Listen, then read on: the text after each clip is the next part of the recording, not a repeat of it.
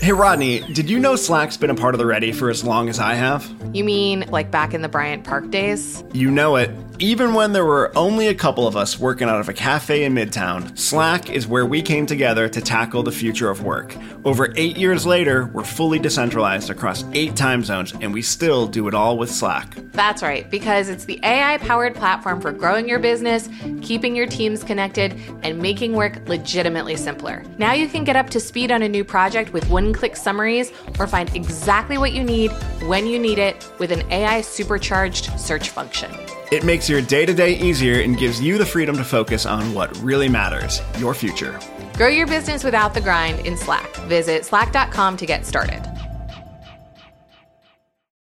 Learning how to talk about purpose and mission and collective identity and why we're doing what we're doing becomes even more important and even more pronounced in this moment, where in some ways it can feel trite, and it can be. I think it's really dumb totally to be can. like, right? Yeah. Like, we're reinventing footwear to save humanity. It's like, no, you're not. Hey, everybody. Welcome to the show. This is Brave New Work, a podcast about reinventing our organizations in the search for a more adaptive and human way of working. I'm Rodney Evans, and I'm joined, as always, by my co-host, Aaron Dignan. Aloha, everyone. On today's episode, we're going to talk about a whole basket of stuff that is burning a hole in our brains.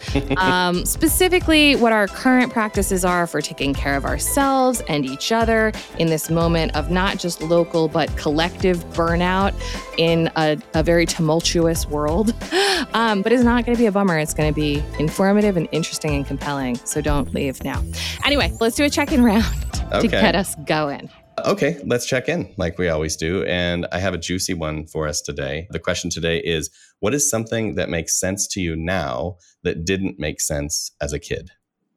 And I'll start with you. Okay, when I was a kid, I was super, super worried about going to jail. Like I don't really know why, but this was like young, like under 5. I remember worrying a lot by myself about being in jail, and also definitely asking my parents about going to jail and getting unsatisfactory answers, like, well, you would have to like do something illegal or get arrested. And I was just like, I was really convinced that I was just going to accidentally end up in jail. And I understand now that even though people are wrongly imprisoned all the time, it doesn't, like, people don't just like end up there who don't have any understanding of how that process unfolded. Yes. So it does make more sense to me now, moderately, than when I was like 4. 100%. Yeah. I think there's a long list of things like transgressions that I was worried about conducting and being a part of. And then it's like, remember your permanent record? What the like is that? That thing even exists? Disappeared. Where Gone. is my permanent record? Yeah, not a thing. But and also, we I don't know kids, about your parents, but when I would bring these things up, they'd be like, yeah, that's why you have to be good. Like they weren't like, no. That's you won't real. go to jail for accidentally murdering someone. They were just like, yeah, you should eat your peas. Yeah. Otherwise, that permanent record's coming out and lick the tip of the pen, get to work. Exactly. That's funny. There are so many things that I could say on this. I'll do one based on relationships because it's juicier. When I was a very kind of a young teenager, one of my parents, I forget which, I think it might have been my dad, took me aside and was like, when you're dating people, pay attention to their parents because they come from them and they may become them. To a certain degree. Wow. So just keep an eye on that as you make life choices about partners and things. It's not always true, but keep an eye on that. I completely ignored that. I was just like, that's nonsense. You're an idiot. I like this person and that's all there is in the world. Right. Yeah. And as I get older, I see myself becoming my parents in certain ways. Sure. I see the Lady Dignan becoming her parents in certain ways. Luckily for both of us, we're our own people as well. But these traits and these identities, and then you go to a high school reunion or something, you're just like, whoa, genes are strong and socialization is strong too. And now as an adult, I'm like, yeah, I kind of I feel where that advice was coming from in a way that I didn't when I thought I just sprung out of the head of Zeus. Right. Man, I'm really glad Ed's dad didn't tell him that. I would have been Shit out of luck. You know what? There's always somebody that can buck the trend. He probably would have ignored it anyway, just like you did. Buck the trend. Yeah, everyone ignores it. I mean, that's the beauty of this check-in question is like, whatever the answer is, we ignored it all. Yeah, we ignored just everything living our life. parents told us. Yeah. Refreshing that's how we got here. Okay, well, before we get into today's topic for real, we do have a fun PSA for you, our listeners. We are hiring again, believe it or not, and we are hiring our first in-house finance steward, someone to lead our financial operations. So, Rodney, do you want to say a few words about why we're doing this and why now? Yeah, sure. So this is something like many roles at the Ready that has been energized by people internally and fractionally. And we're a lot bigger now than we used to be. And our finances are more complicated than they used to be. And we also have different aspirations than we used to have. So we are interested in investing and growing in adjacent spaces and a whole manner of other things. And so it just feels like it's time for this to not be a side of desk activity and to be, someone who really has a perspective. Mm-hmm. One of the things we're really leaning into in Source, particularly this trimester, is people showing up from role with a point of view informed by the expertise of that role. And we're looking for that buddy from finance. Madness. I love it.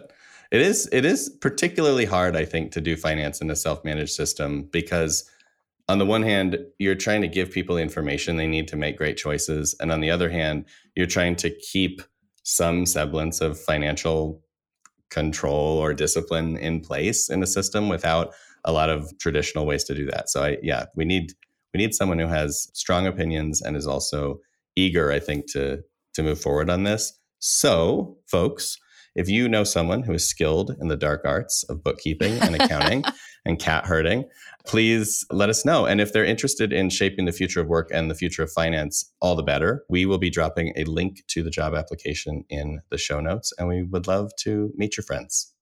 Awesome. Thanks, everybody. We got our growth steward through this show. Yes, we did. Who is just the best. So Slamming. We're hoping that lightning strikes twice. All right. So today's topic is the alliterative and much beloved burnout and buy-in. I still don't get it, but I'm glad it makes you happy. I wanted to start by asking you, so you sent me some research recently. I do notice that people are talking about this, about the collective burnout, about micro burnout, about how we're meant to still exist and show up to work every day. I'm curious, like, what you're seeing that compelled you to want to make an app. Yeah. Well, I think the main thing for me is the shift from individual burnout to collective burnout as a phenomenon. And I think if you go back and look at the burnout literature, such as it is, a lot of it talks about like things happening to individuals, that one person on the team is burned out or one team in the company is burned out or something like that, where they've kind of reached the end of their rope, their gas tank is depleted and they're no longer able to operate sustainably without some form of recovery or recuperation or renewal. What is bizarre and sort of has captured my attention lately is that it has risen on the list of concerns for leaders of businesses and other organizational systems to like a top 3 concern. Like, we are burned out, not as individuals, but as individuals collectively, like everyone is. And so my experience of this is that it's not hard to see. It's not hard to find. Almost any service worker role that I encounter, you can tell from a conversation with them that they are kind of at their wit's end. And in fact, I had a conversation with a cashier at Whole Foods the other day where they were talking about this phenomenon that people are actually calling in sick on Sundays, like way more frequently than is possible. And as a result, the staff is always kind of a skeleton crew.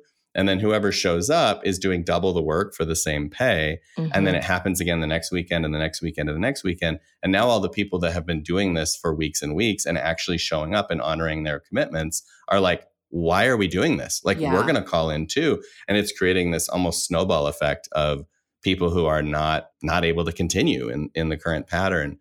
So I think I just wanted to unpack with you, why is this happening? What are some of the underlying kind of drivers? And then more importantly, what do you do when burnout is not an isolated incident, but it's actually a system-wide and really society-wide problem?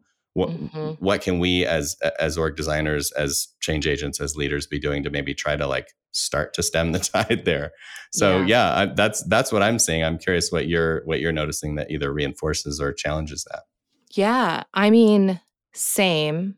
I think certainly the level of continued mass resignation tracks with what you're saying.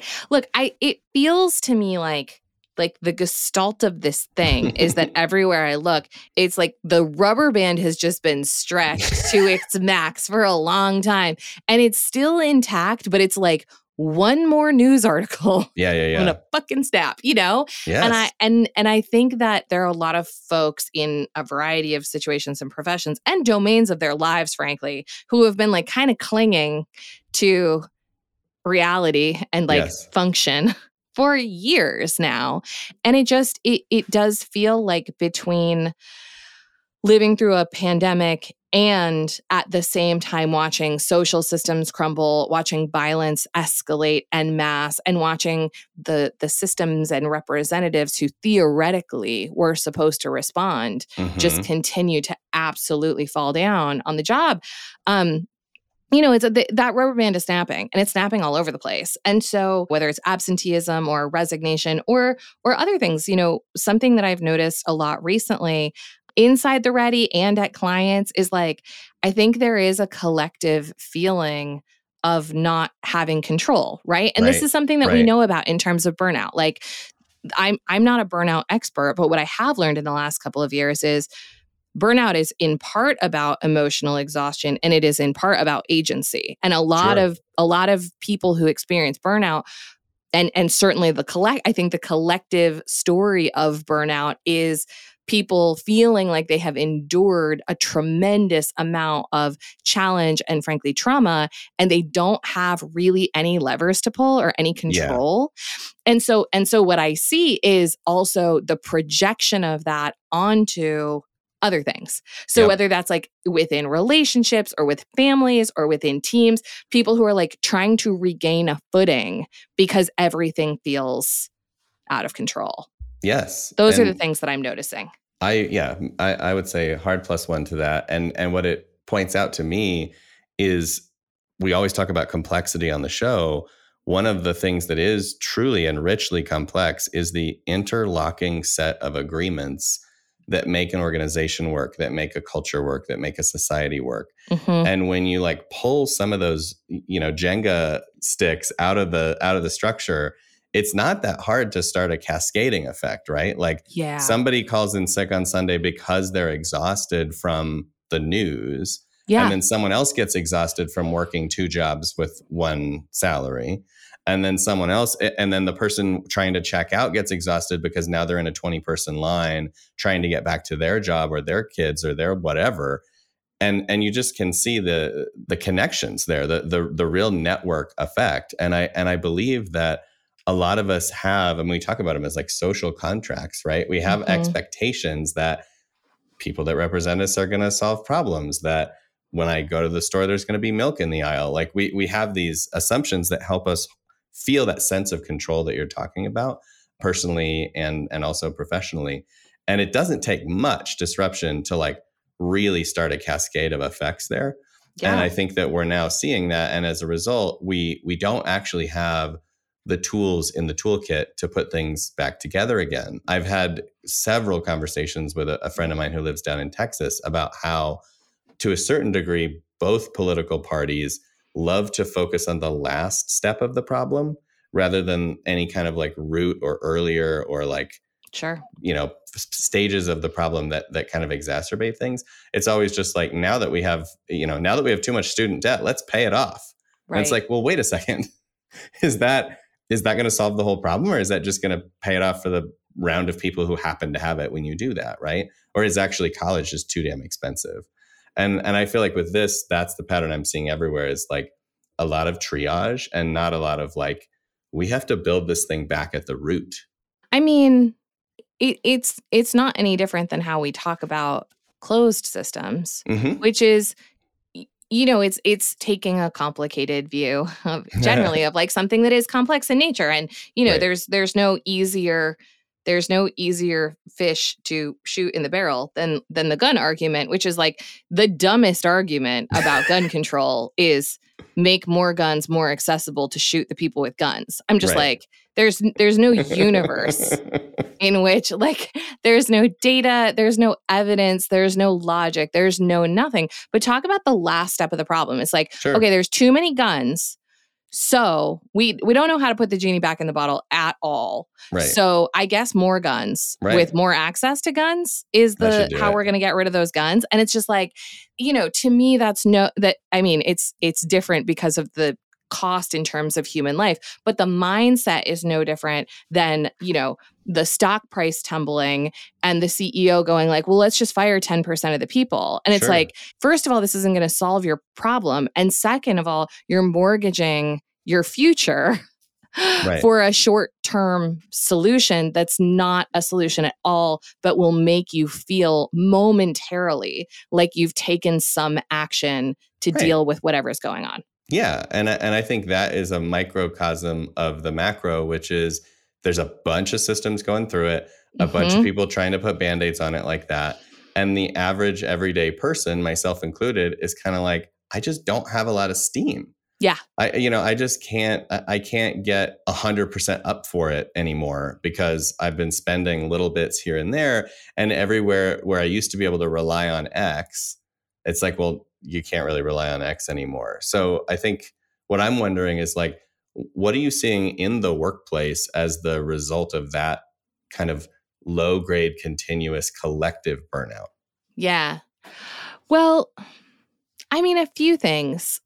I think that there's something that is happening that I'm seeing in lots of companies that I'm talking to where because there is so much fear right now, like because of a lot of things that we've just talked about in the last few minutes, because of the low degree of trust we have in systems right now and in representatives right now, because of the low functioning of a lot of systems right now, and because of our own like lack of control right now, I am seeing more of a move toward like in-group and out-group behavior than I would say is typical.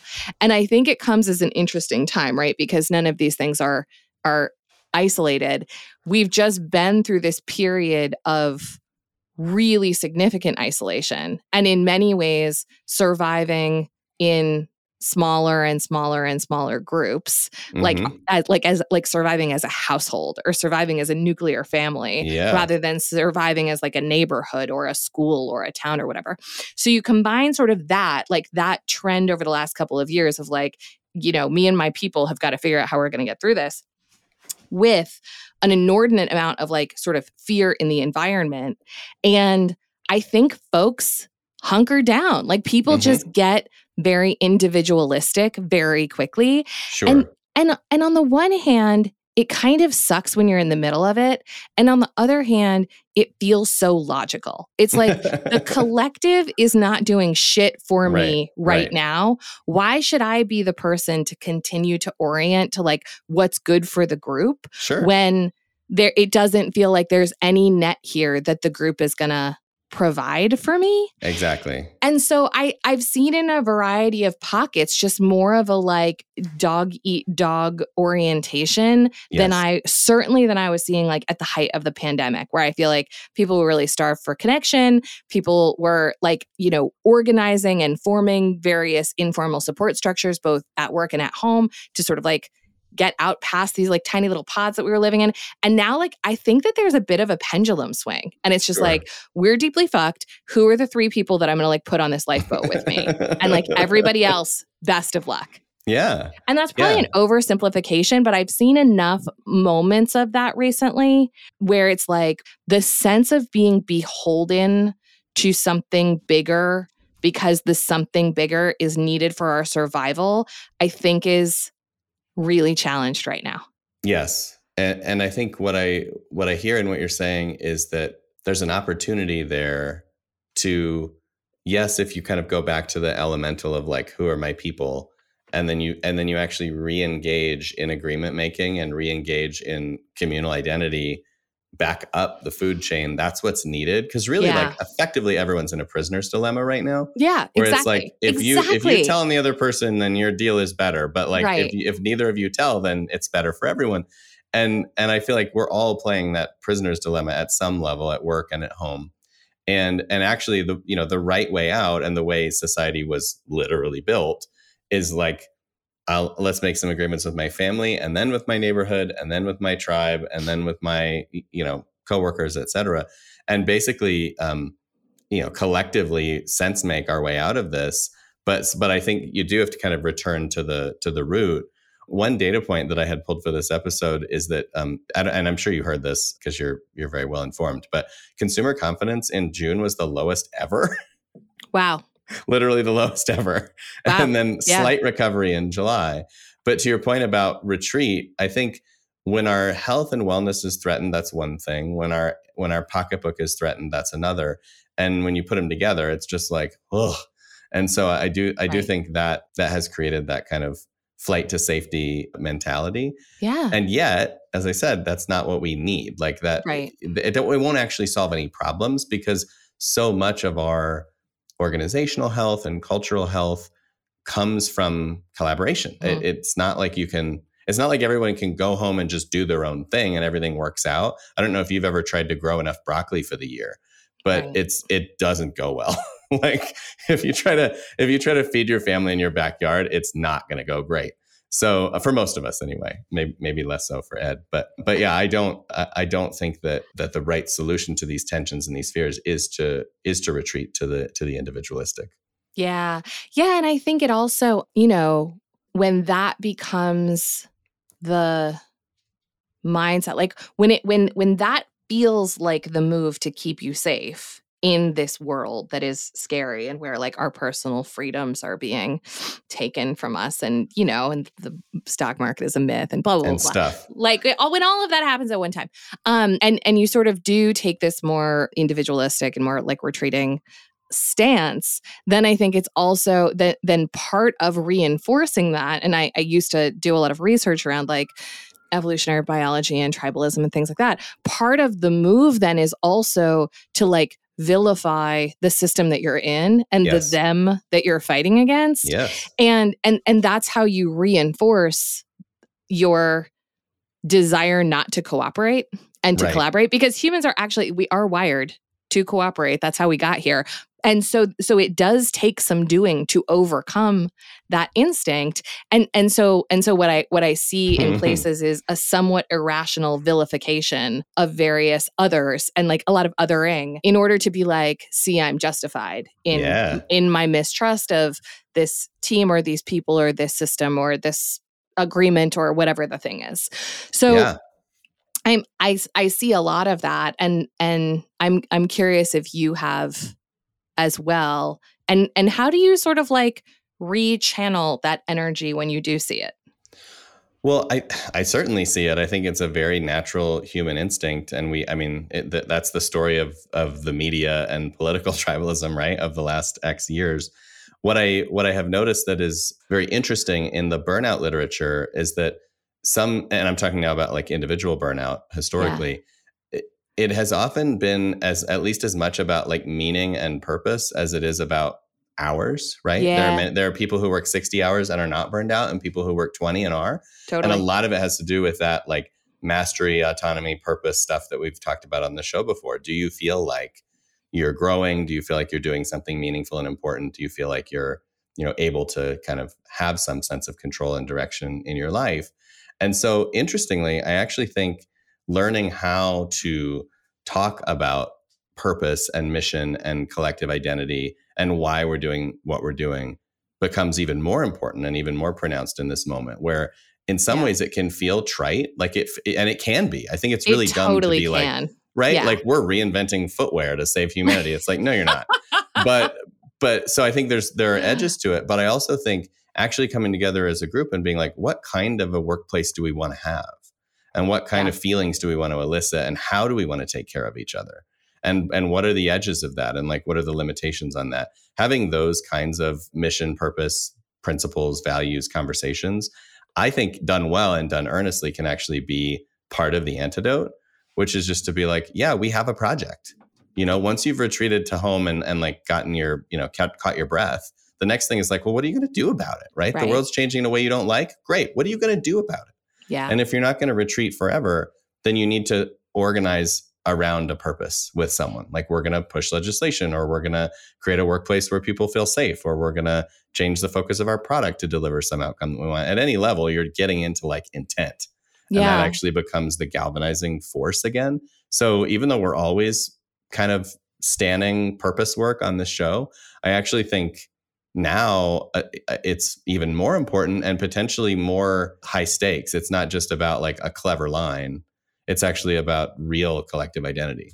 Yeah, I agree with you. I just wrote a long Twitter thread about this a few days ago. Go follow me on Twitter and you can read it. It will give you a step-by-step outline of how to create a purpose in a participatory way. It's very fun. Oh yeah, I did see this. Anyway, my point is like +1 to what you said in terms of potentially reorienting in terms of the impact you want to have and the change that you want to see in the world. And on a much more basic and fundamental level, I have also found lately doing purpose work to just be very comforting. Because even if we're not like shifting our purpose to have a more macro focus or a more like societal intent, just being with a group and being like, okay, life is overwhelming. I could probably burst into tears at any moment. And yet, let's talk about what we're going to try to do. Yep. Like, we're still going to show up and do something for now. So what should we do that makes sense to us in the world in this moment? And like, I've found that to be super, super grounding and super helpful. And the combination, I've done this in a bunch of places, both in clients lately and internally. And man, clients are having the same experience. They're just like, ooh, get into like a purpose for this team in this moment felt like a warm bath. And I'm like, yeah, dude, I know, same. And getting to something that feels like, okay, we can get our heads around a focus. And then also we can use that focus to shut out noise. Like, that has been so refreshing to me just since our last retreat and doing purpose work for Source. Yes. And the number of things that are coming to me in a day right now. And I'm like, you know what? That's noise. That's not the purpose of this team. And I'm the steward of this team right now. And so I'm going to just like let that one be.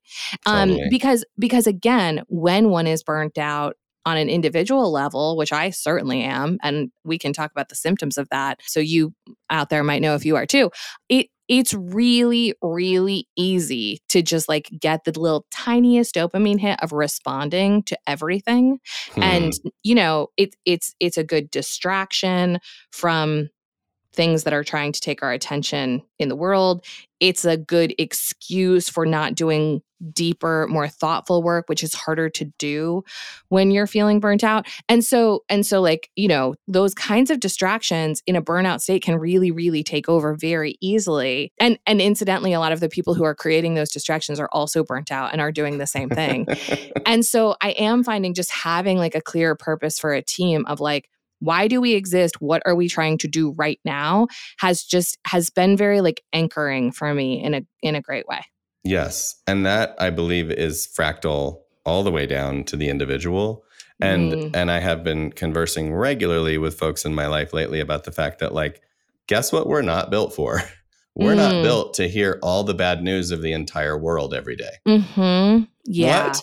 Shocking. It's shocking. And I think it calls for, a lot of org design is about start small. It's about think and act locally.